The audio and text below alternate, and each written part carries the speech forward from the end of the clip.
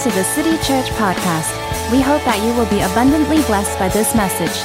If you would like to find out more about the city, please log on to our website, www.thecity.sg. Good morning, church.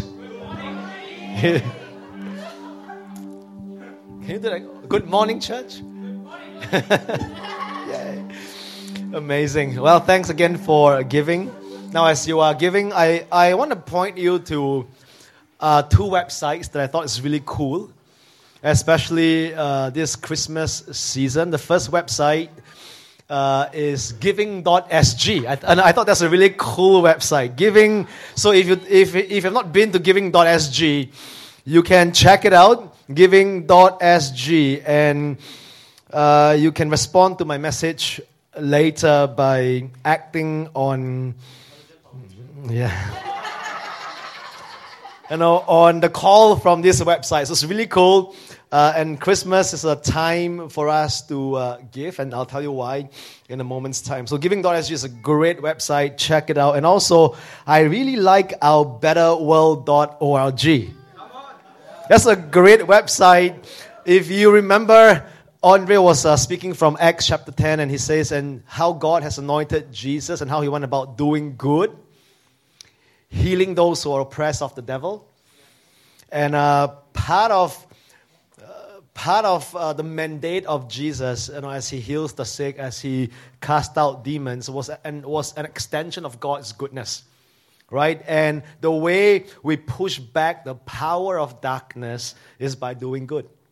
Someone say amen. So whenever we do good, we are pushing back the power of darkness. And this website basically tells stories of people. Some of them are believers, some of them are non-believers. This is purely secular. But these are amazing people who are pushing back the power of darkness, whether they know it or they don't know it, because they are doing good. So be inspired and be moved also, to do good yourself. And if you go to the website, I think in the mobile site, you will see a familiar face there. It's pretty cool. Rebecca Lim. Woo! Amazing. And also, I want to call your attention to our app. If you have not downloaded the City app, you can do it now. And maybe what you can do is post in the app something that you enjoy about There's worship leading. I think that will really encourage her, wouldn't you? Yeah? So just check it out, post a photo, and it's a website for us to use to build community and for us to use to encourage one another. So please do so. So last Sunday, basically, we asked people to post prayer requests, and I'm really encouraged by the response from the church. And I want to share one. So when Elaine posted, pray for my child that he will sleep through the night, Daniel is his name. And so I think at least 14 people prayed. And she responded by saying that he slept through the night from 8:30 to 7 in the morning. So, well, small things like that, I think it's good for us to celebrate. Amen. So do it. Post your prayer requests.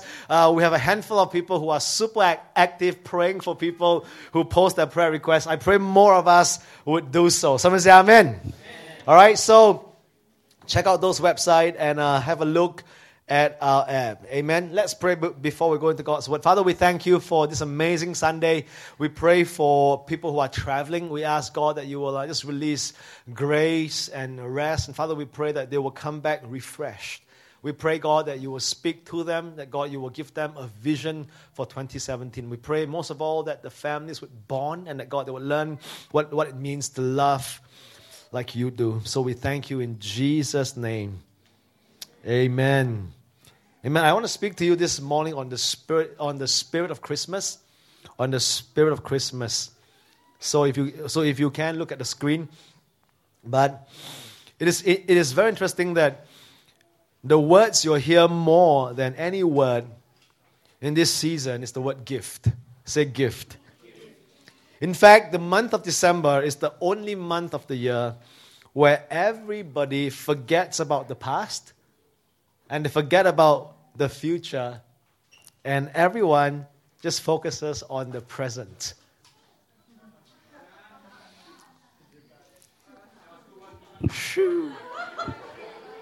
You got it? I'm trying to be an Andre Tan here, right? So, now a lot of people actually think that the gift-giving idea at Christmas time was from the wise men. Now, just a quick quiz, right? How many wise men were there in the Christmas story? Are you serious? Do you know? We don't know because there's nowhere in the Bible that it says there were 3 wise men. But we all thought that there were 3 wise men because they brought what? 3 gifts. All right? And we thought that the idea of giving gifts came from this 3 or this 5 or this 10 wise men. But they brought the first gifts to baby Jesus in the manger. So what gifts did they bring? Gold. As one little boy said, the wise men brought gold, myrrh, and Frankenstein.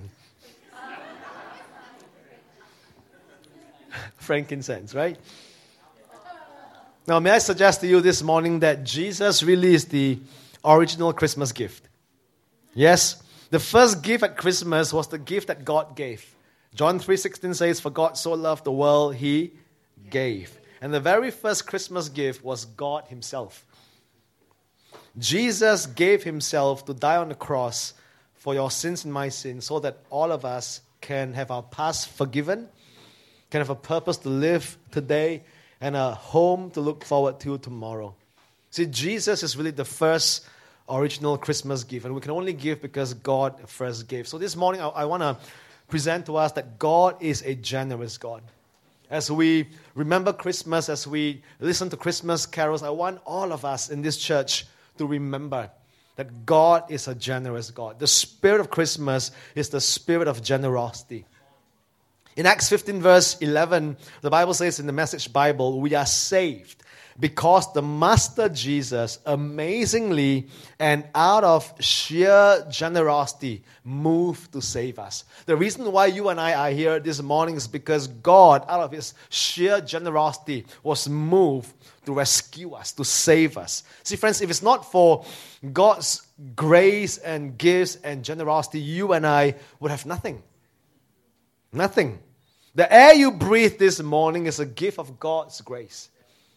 The blood that's running through your veins this morning is a gift of God's generosity. The fact that your heart is beating this morning is a gift of God's generosity. Every good thing in your life, including your life itself, is a gift of God's generosity. If God wasn't a generous God, we wouldn't even exist. The universe wouldn't even exist. See, John 1 verse 16 says, we all live off God's generous bounty. Don't you love that verse? We all live off God's generous bounty. Gift after gift after gift. Every good thing in your life is evidence of God's generosity. So let's take some time before I move along, and let's, in our own special way, just give thanks to the Lord for His grace. Give thanks to the Lord for all that He has done for you, in you, and through you. Something that I do every morning is, God, I thank You for the breath of life. I thank You for salvation. I thank You for the friendship of the Holy Spirit. I thank You for my family, my friends. I thank You for the call of God on my life. I thank You for the difference I'm making in the world. I thank You for my parents. I thank You for the job I have. I thank You for Singapore. I thank You for Your generous grace. Amen? And so because God is generous, He wants His children to be generous. So I'm a parent of 6. And one thing that my wife and I totally abhors is when the children are selfish. All right? When they snatch for things, when they refuse to share what they have, when they don't help in the family chores, when they are just living their own life. And something that upsets us is really when they live for themselves, because as we want the virtue of generous living to be part of their legacy. And if God is generous, He wants His children to be generous. Yes, I want my children to learn to share, to learn to give, to learn to be unselfish. Likewise, for all the parents here, you want your children to share, to give, to be generous, to be unselfish. But the problem is, it's not easy being generous because we live in a very consumeristic, very materialistic, and a self-centered world. See, giving is more than just something that we do outwardly. It's really an inward attitude. And generosity, I believe, is a skill we can learn. If you remember exactly, almost 2 years ago, I talked about being generous as the first message. And every start of the year or end of the year, I'll remind the church why it's important for us to be generous. Because that's who God is. That's the reason why we're here. He gave His only Son so we can all have eternal life. We can have abundant life. We can have life everlasting. And being a selfish person, being a self-centered person is unbecoming of being a believer. It's not in sync with God's character. And there are only two kinds of people in life. There are givers and there are takers. And you have to decide this morning, and as a church, we have to decide this morning, which one do we want to be? You can be a taker and live a self-centered life. We can be takers and live a self-centered life. We can be a self-centered church. This morning, in my time of prayer with the prayer team, by the way, you should join them. It's amazing. I just felt the Lord says that we are to declare that the culture would shift, that we would not be a taking church, that when people come to this church, they wouldn't be asking, what can I take from this church? What can I receive from the worship? Now, that's all valid, that's all reasonable, but I pray that the first question, the first response, especially from family members, is how can we give? How can we contribute? How can we add to the atmosphere of this church? What can we do to make a difference in this house? We want to be givers, not takers. Amen? It's not by accident that the word miser and the word miserable comes from the same root word. The more you are a taker, the more miserable you're going to be in life. In fact, Jesus said it this way. He says, it's only those who learn to give their lives away who will ever really know what it means to be fully alive. Let me repeat that. It's only those who learn to give their lives away who will ever really know what it means to be fully alive. The way to a great life is to be fully given, is to be fully laid down, is to be giving ourselves away, every part of our being, our soul, our strength, our mind, we live to share. Amen? That's my family's mandate. That's what we want to be. We're not there yet, but we're trying, we're stretching, we're squeezing people in, we're feeding the hungry every day. Hungry children and their friends. And we find great joy doing so. We're squeezing people into a little car. Last Sunday, we've got 13 people in my little MPV.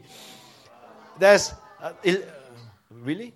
11 or even more? I don't know. I've lost count. It's just people on people. That's it. It's not by, so it's no coincidence that our car broke down yesterday because we have been squeezing everything out from a little car. The toilet's breaking down. We've got to replace the shower. But you know what? We find great joy. Sometimes when I'm carnal, when I go into my human state, I'll say, God, I think I need some space. But do you know what? Every time when I put my head to the pillow and I think of what God has done through our lives and through the family, I can't help but say, God, this is amazing. It's a wonderful call. I mean, we have to give our lives away. And that is how we can be fully alive. Yes? So, I want to encourage us. And the Bible says that it is more blessed to give than to receive. We all love receiving gifts. We all love receiving praise. We all love receiving things from our friends. But the Bible says that it's more blessed to give. And so we want to consider the blessings of generosity this morning. I want to convince you that living a life that's fully given is a blessed life. That it's more blessed to give your life away than it is to receive things and blessings. So what are the 5 blessings to generosity? Number 1, I believe it makes us more like God. It makes us more like God. Turn to the person next to you and say, giving makes you more like God. The Bible says in Psalm 37 verse 21, that the godly are generous givers. Wow. The godly are generous givers. See, you cannot be godly without learning generosity. God is a giver. If we're to become like Him, we must be generous. And the Bible, interestingly, is a book about generosity. Out of all the things in Scripture, God emphasizes this quality more than any other quality in life. Do you know that? That He talks more about giving, He talks more about being generous than any other subject in the Bible. In fact, Jesus spoke far more about generosity and giving than He did about heaven or hell. If you do a word study, the word believe is used 272 times in the Bible. That's in the New King James. The word pray, and we know it's important to pray, it's important to intercede, to cry out to God. But the word pray is used 371 times. And the word love, which we want to grow in, the greatest of these is love, is used 714 times in the Bible. But do you know what? The word give is used 2,162 times. It's more than believe, pray, and love put together. See, God wants us to learn to be like Him. So when He left us His book, when He left us the manual, when He left us the Bible, basic instruction before leaving earth, the Bible, that's the book for me. When He left us the Bible, you missed that. There's an old song by a band called For Him, Bible, basic instruction before leaving us. So He left us the manual for life, and He talks more about giving than any other subject. Why? Because He wants us to be like Him. He wants us to be like His Son. He wants us to share in this eternal value of giving. Amen? And by the way, giving doesn't just make you godly. It also makes you healthier. I was doing some study, and studies show that generosity is one of the essential components of mental health. In fact, researchers have discovered that generous people are rarely mentally ill. And so I'm speaking this subject to you. I'm preaching this morning on giving because for the sake of the person next to you, I want you to learn how to give. Amen. It makes us more like God.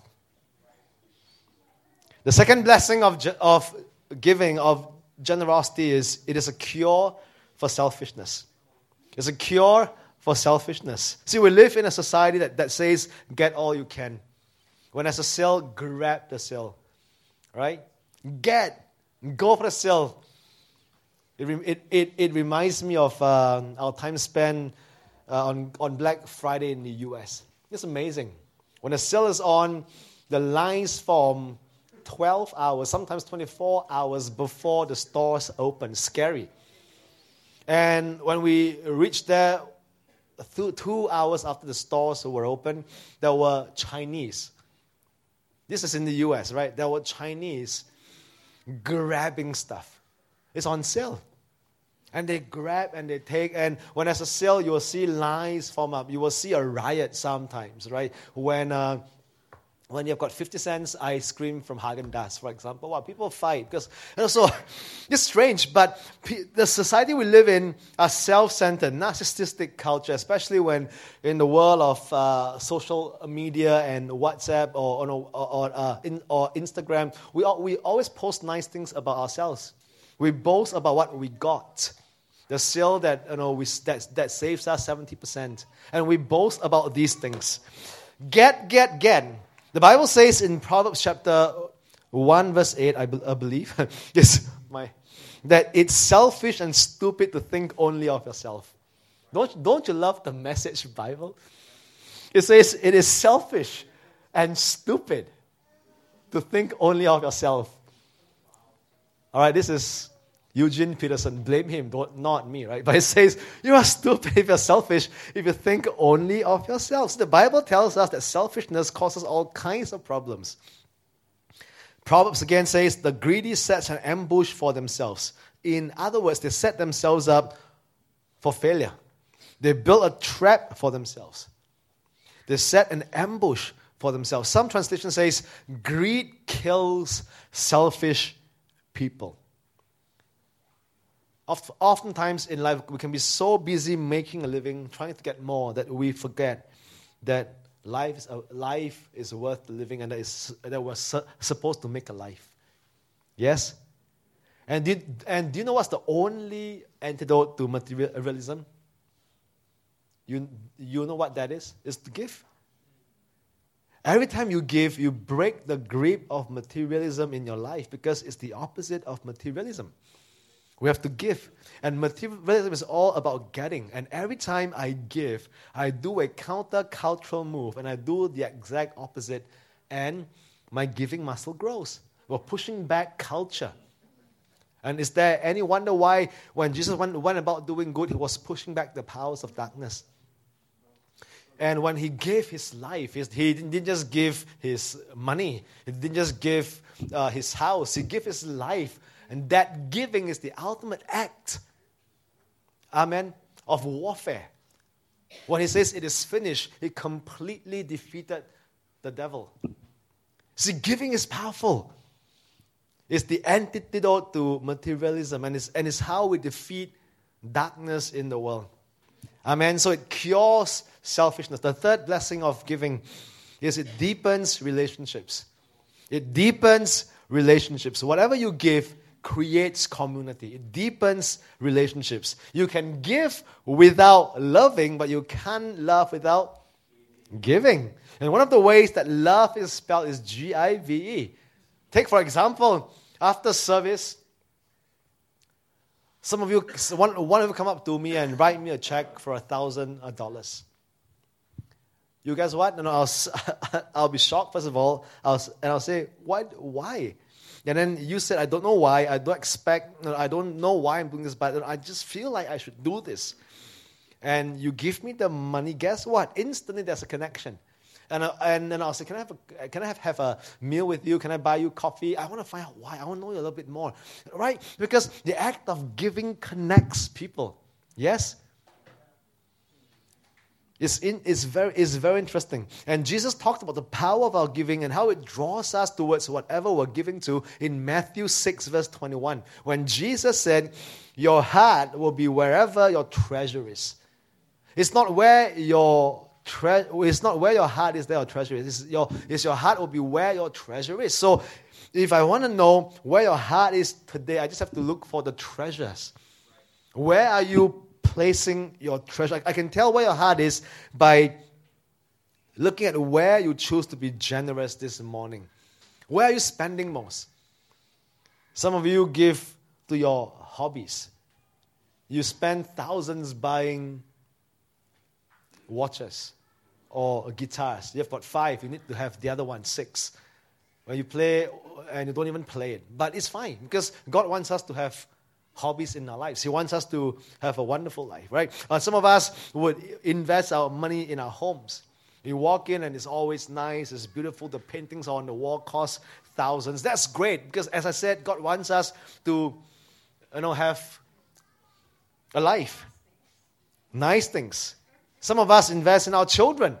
The number of tuition. You look at our checkbook and it's like Chinese class, ballet, gymnastic, and the list goes on. Birthday presents. And that's fine because really these are our treasures. We treasure our kids and then our money or what we have goes towards that. This is perfectly fine. Can I suggest to you that these are all good things, but the great thing about this is every time I give to God, it draws me closer to Him. It draws my heart closer to Him. And so on top of all that you are giving to your children, your hobbies, your work, your studies, on top of all that, can I encourage us? Give towards God. Because if you want to be drawn closer to God, nothing draws you closer and deeper than you giving to the Lord. Not just your money, but your talent, your time, and yourself, your life. The more you give, the more it draws you closer to the Lord. It deepens relationships. I learned this as a young Christian. Because you have to understand that when we were growing up, we all have pocket money from our parents. And I've learned to set aside what I have. When I was receiving $300, I'll learn to tithe, and on top of that, I'll learn to give. And so I plan my giving, $30, and every Sunday I'll start with 5. You may think, Daniel, what are you doing? I'm learning. And do you know what? Every time when the bucket passes by me, I have a suspicion that this bucket thing comes from Cornerstone. Because it used to be bags, right? But because people were taking money out from the offering bucket, out from the bags, that we have got to have it transparent. So I think we're one of the first churches to use buckets. But every time when the bucket passes by me, when I put the funds, regardless of how small or big the amount is, there's a joy that overcomes me. And I feel that as much as the worship is great, I raise my hands, I encounter His presence, that act of giving is as much worship as it is my singing. And I feel closer to the Lord whenever I give.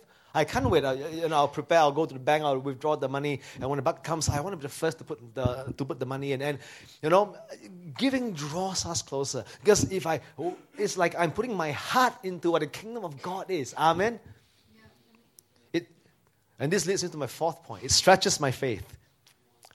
It stretches my faith. In fact, it not only stretches it, it strengthens it. And that's how faith gets strong. It's like a muscle. The number one way that God tests our faith is usually through giving. Giving a little bit more, like what Joy said a couple of weeks back, right? And it's not just money, it's giving a little bit more. Give a little bit more of your house. Give a little bit more of your heart. Give a little bit more of your time. It strengthens our faith. You didn't know that you could give a little bit more until you give it. And you realize, wow, I've got a little bit more. And your faith gets strengthened and you are stretched. It's incredible. We didn't think that we can be foster parents. We didn't think that we could actually have a room in our house for 8 children. But we love it. I know some of the parents come up to me and say, hey, my kids are... And I said, no, I love the fact that they're running around and they are playing games and under our watchful eyes. But we love it that they are enjoying what we have. And I'll come to that later. And it stretches my vision too. And I said, God, wow, if I've maximized every inch of space in the house, maybe you want to bless me with a bigger house. Right? Because I've been a good steward. Yes, because I have used what you've given to me, not just for my own self-aggrandizement, but it's for the expansion of a kingdom. It's for love. And so I believe that if I've passed this little test, that you can bless me with even more. It stretches my faith to believe God for more. Amen. And if we're always worrying, if we're always concerned whether we have enough and we hoard and we hold back, God can't stretch your faith and He can't release more into your life. Which is why 2 Corinthians 9:13 says, your giving or your generosity proves the reality of your faith. It proves that you really trust God. You really trust God. And generosity is built on the law of the farm or the law of the harvest. In 2 Corinthians chapter 9 verse 6, whoever sows sparingly, talking about sowing seed, will reap sparingly. And whoever sows generously will reap generously. This is the law of the harvest. When a farmer has a field and when he stores up all the seeds during winter, well, the farmer says when it's time to plant in springtime that, oh, you know what, I can't afford to give this seed away. Will the farmer say that? No, the farmer will in fact bring all the seeds out. He will sow all the seeds. He will give all the seeds away. He will plant the seeds knowing that he's never going to get any more unless he sow what he's got. Amen? And that's what the farmer does. Can I suggest to you that our finances are seeds, our time is a seed, our talent is a seed, and whatever we have are seeds. Whatever that you have are seeds. This space is a seed, which is why we don't want to hoard this space. We're sharing this space. Why? Because if we're faithful with the little, who knows? God will bless us with more. Your life group member is a seed. Yes. Your time, everything we have. And so the farmer if he holds on to the little seed he has got, he just stays there, it rots, it goes, and he has got no more. But on the other hand, if he gives the seeds away, he sows it, he gives a crop. And the more he sows, the more he gets. Amen? This is the principle of the kingdom. It's not the more you hoard, the more you get. It's the more you sow, the more you get. And here's the thing, you always reap more than you sow. If you give 1 hour, you don't get back 1 hour, you get back 2. You reap more than you sow. This principle applies in every area of your life. If you give out criticism, if you sow sarcasm, guess what? You get back more sarcasm, more criticism. And this is a lesson for everyone, especially teenagers. Come on, guys. And which is why I said to my kids, stop being so sarcastic. Stop criticizing. Stop being negative. Because the more you sow, the more you will get. It's the same with time. If you need more time, give more away. It's the same with energy. Do you know it's very interesting? The way to get more energy is not by resting more. Do you know, I'm learning this, that if I need more energy, I need to give away energy. And that's what exercise does. I didn't know that. But since we got back from a long trip, I have been a disciplined person, just going for walks every day. And I'm stretching myself. From 1 hour now, I'm going for an hour and a half. When my wife was resting to conserve energy, I want to get more energy. So I'll leave her alone and I'll go for my walks. And I'll come back refreshed. I'll come back stronger. I'll come back being more focused. I think better. Friends, I'm learning that it's what we give away that we get back and even more. So this is what exercise does. Amen. You use energy to actually get more energy. If you store it, you're not going to have any. And when I was preparing for this, I remember I have a revelation. A revelation, because people were asking, Daniel, how do you know so many people in the world?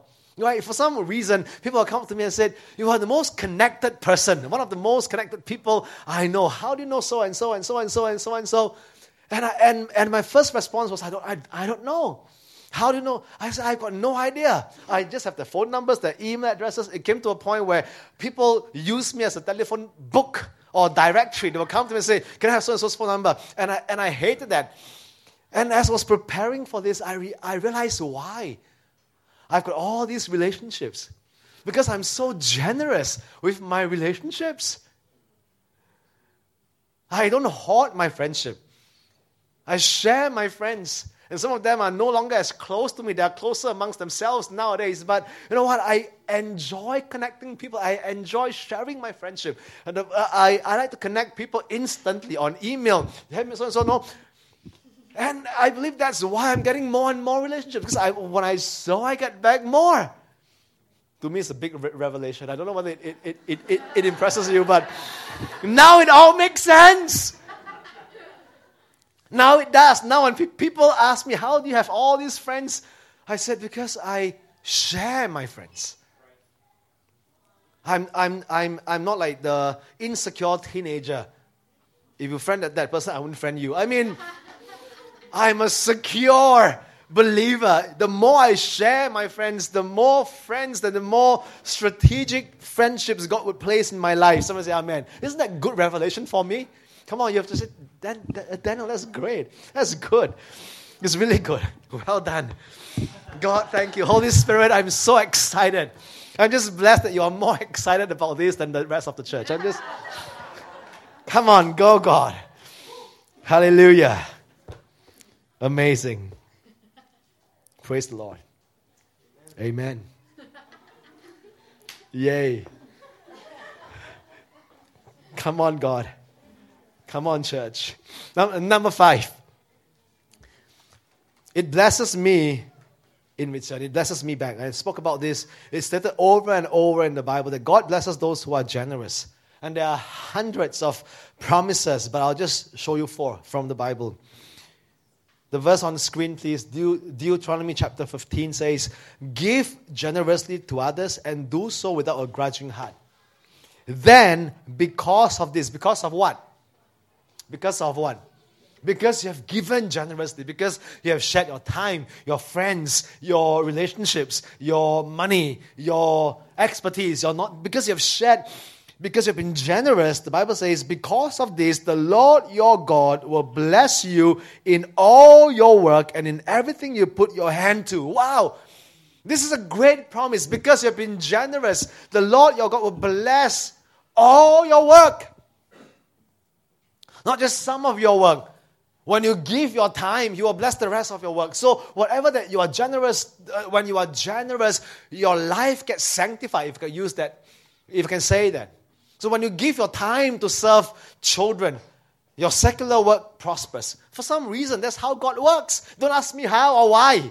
This is a Bible principle. Because you have been generous, because of this, I'll bless all your hands would do. Your business, your family, your studies, in every area. The more you give, the more you share, the more God blesses you. Hallelujah. Psalm 112 verse 5. Good will come to those who are generous. You want good to come to you in 2017? Be generous. You want good to come to you in your household? Be generous. Proverbs 11 verse 24.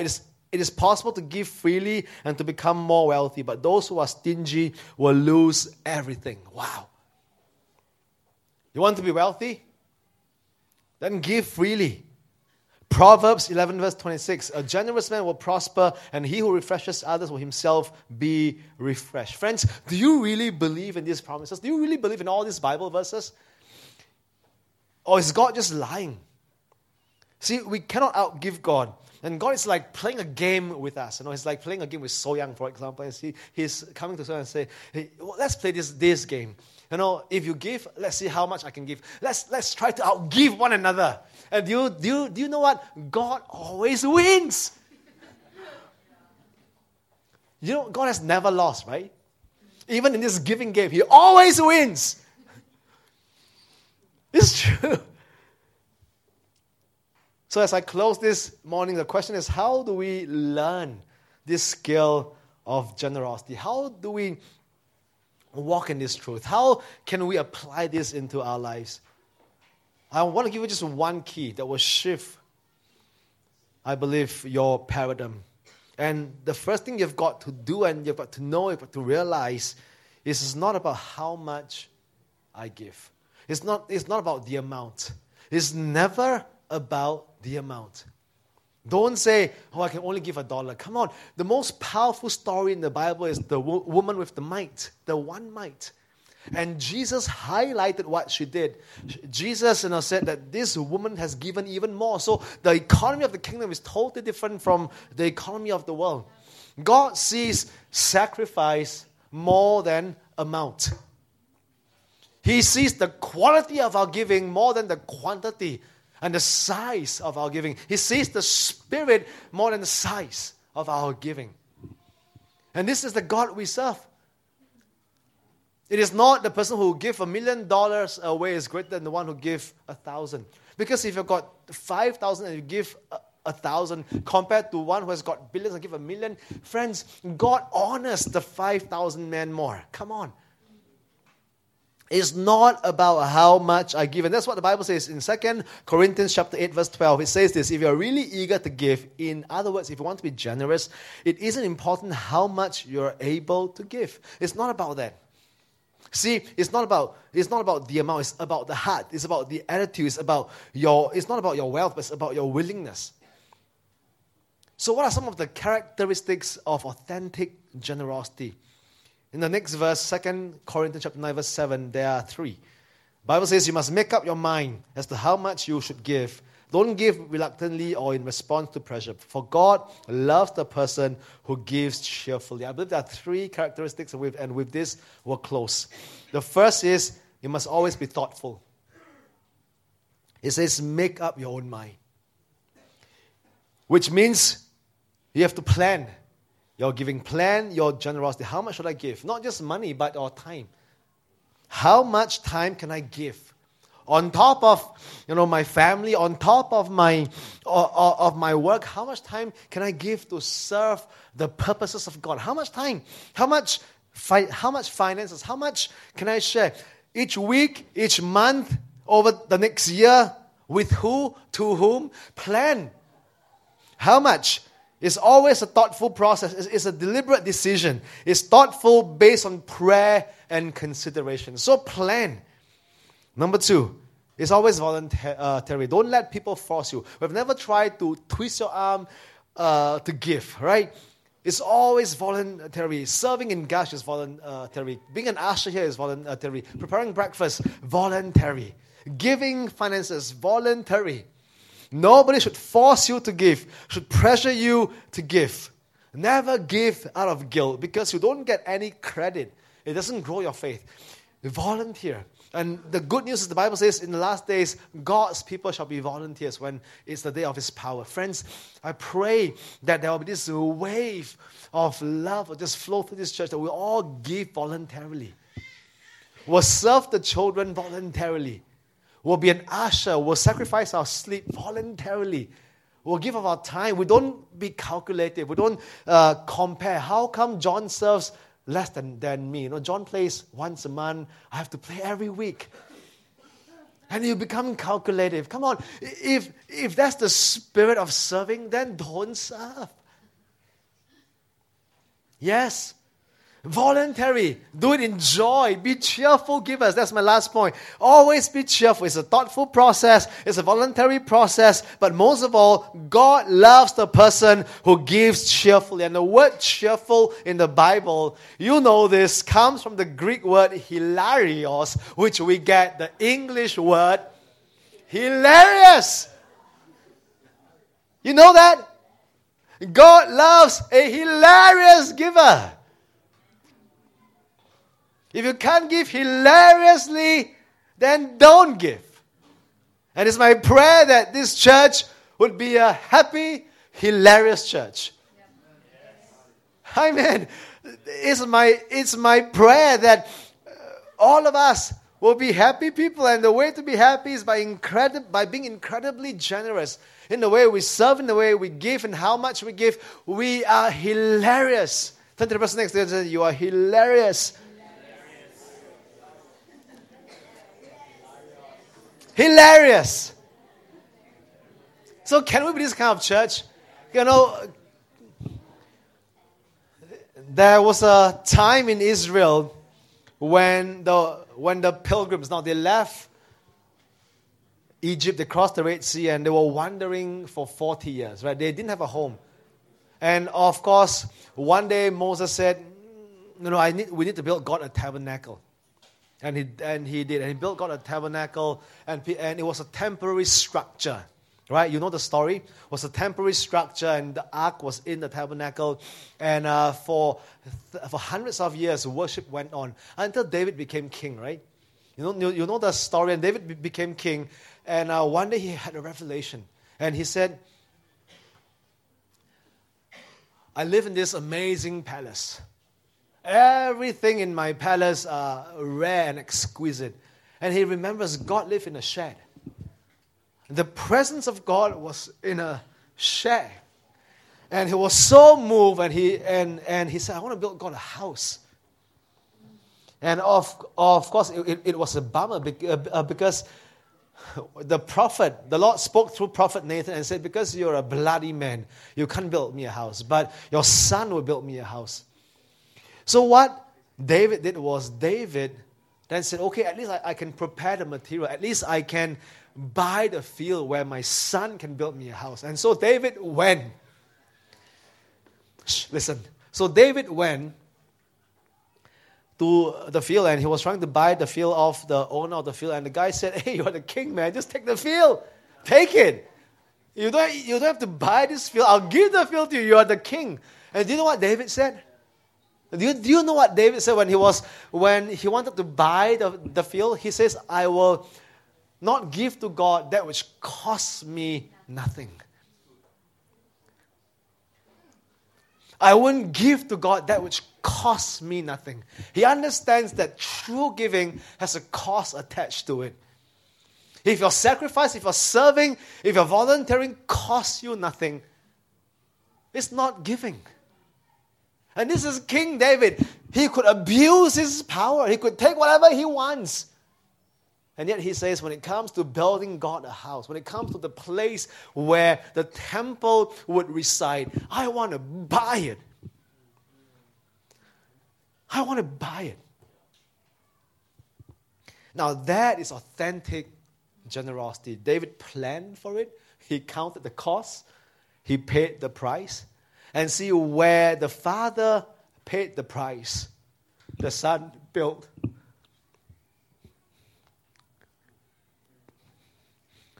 See, this is how parents should be, right?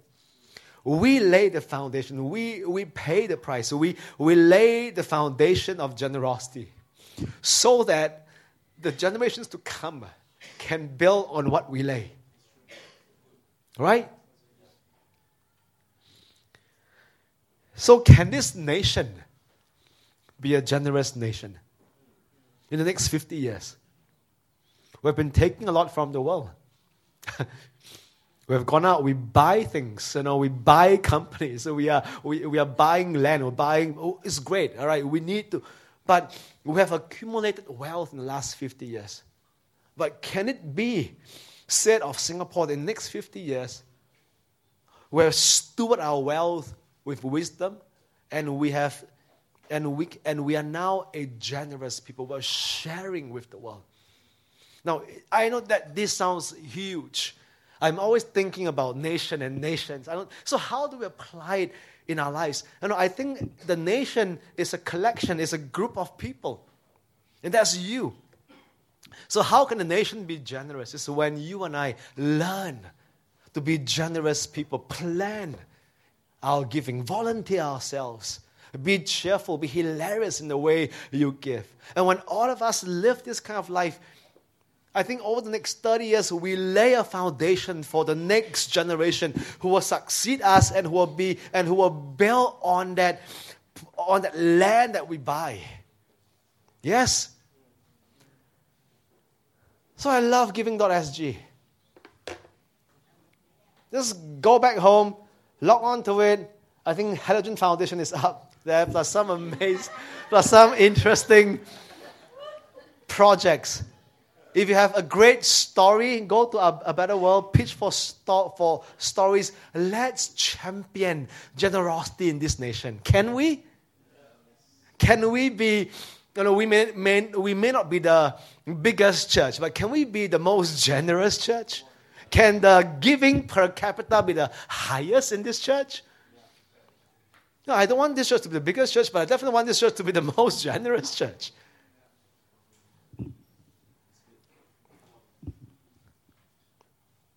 I love the Bible and the stories. I can tell you, can I have the band on stage? See, Israel was so poor, right? They were all wanderers. But again, when Moses was gathering building materials for the tabernacle, even the tabernacle, they needed to gather from the people because they've got nothing. And so the people's hearts were moved. And listen, the Bible says that it came to a point that they gave so much that the leaders got to say, stop giving too much. Stop. You're being too generous. And this came from a nation of wanderers, of pilgrims. They don't have their own possessions. All they have was in their bag, if I could say that. And yet in their giving, they were outrageous. Outrageous. In the New Testament, there's a church. All right? And they are in Macedonia, and the Bible tells us that they weren't a wealthy church, they were poor. But when they heard that there was a famine, the church gathered together and they collected an offering. They gave out of their poverty. Friends, that is authentic generosity. So what's my point? We don't have to be the biggest, but we can be the most generous. We can outgive ourselves every year. Amen? So let's stand to our feet. This is the spirit of Christmas. But before we get caught up with all the lights, gift exchange, presents, before we go around taking photos with the exhibits, I want to present to you the spirit of Christmas.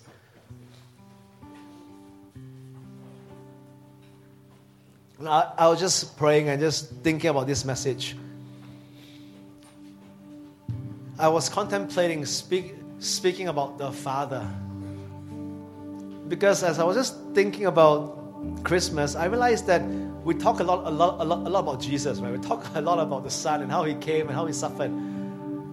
But do you know that the real hero, if I could say, of the Christmas story was the Father? Right? He was the giver. He sacrificed His Son. He showed us what it means to give, what it means to lay down His prized possession. So this morning, let's just reflect on this message. I didn't try to hype this up. I just presented to you a case that is more blessed to give than to receive. That the true blessings in life don't come from accumulating things. It comes from giving away our lives.